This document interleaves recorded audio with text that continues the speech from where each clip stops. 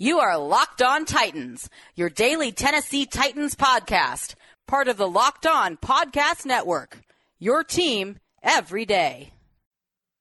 Tyler Rowland here, host of the Locked On Titans podcast, with my instant reaction to the Tennessee Titans' first preseason game of 2021. The Titans were able to come out victorious in Atlanta on Friday night, defeating the Falcons 23-3. And although this game doesn't count towards the Titans' season-long goals, there are still a lot of positive takeaways for us to discuss. Number one, the Tennessee Titans defense was excellent on Friday night. They held the Falcons to only 2 of 10 on third down conversions. They held the Falcons to only 52 combined passing yards. They had 5 total sacks on the night and forced an interception. So a great night overall for the Titans defense. But the defense was led by rookie edge rusher Rashad Weaver. Weaver had 2 tackles for loss, 1.5 sacks, and even knocked down a pass at the line of scrimmage as well. Weaver was all over the field. The Falcons' backup offensive linemen were unable to block him. Now, that's a great sign for the Titans,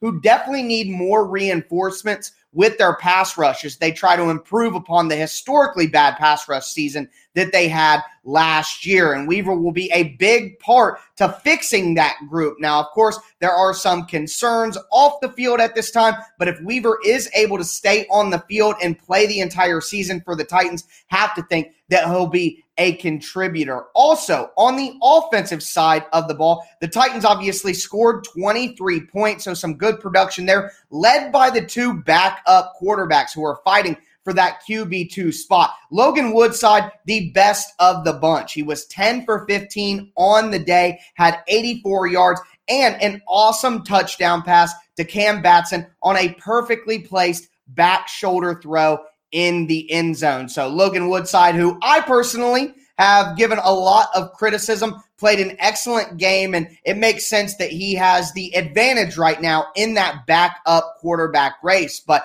not to take anything away from Matt Barkley, who got the second half of the game on Friday night, and Barkley was 5 for 8, 54 yards and a touchdown pass, had a really nice pass to Miller Forrestall for that touchdown on a wheel route into the end zone. So both the backup quarterback options for the Titans played very, very well in this game. But it wasn't just offense, and it wasn't just defense for the Titans. There was also the special teams unit, and we saw a big play from punt returner Chester Rogers, who had a 57-yard punt return to put the Titans in scoring position in the first half. Also, you got some excellent kicking on field goals from both the field goal kickers, Tucker McCann and Sam Ficken. The Titans were 5 for 5 on the night on field goals, with Tucker McCann going 2 for 2 on both of his field goal attempts, and then Sam Ficken going 2 for 2 on his field goals and 1 for 1 on his extra points. Now, the downside of Friday night's game were the injuries for the Titans. 5 pretty decent injuries coming out of this game. Number one, rookie or second-year running back Darrynton Evans was hurt after only 4 carries in the first half. He came off the field limping with what appeared to be, just from my armchair doctor position, a hamstring injury. So hopefully Evans is able to rehab quickly and get back out on the field for the Titans. He will be an important piece to the offense this year. We also saw some defensive role players like Trevon Collie, BJ Bello, Brady Breeze also go down with what appeared to be lower body injuries.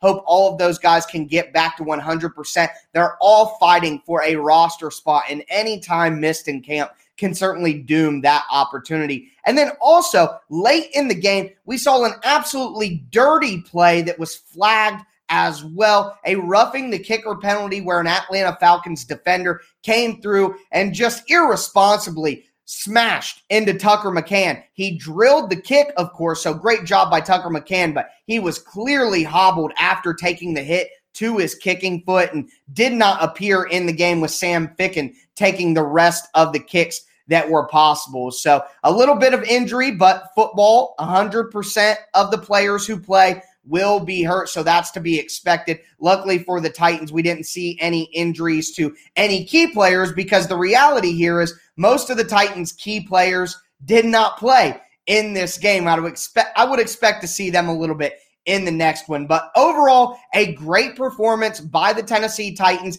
in their first preseason game of the year, defeating the Atlanta Falcons 23-3. I'm going to be going into even more detail on Monday's Locked On Titans podcast. So make sure that you follow the Locked On Titans podcast on whatever platform you stream podcasts. Also, make sure that you subscribe right here to the Locked On Titans YouTube channel and smash that notification bell so you know when my videos go live. The Tennessee Titans, again, victorious in their first week of the preseason, 23-3 over the Atlanta Falcons.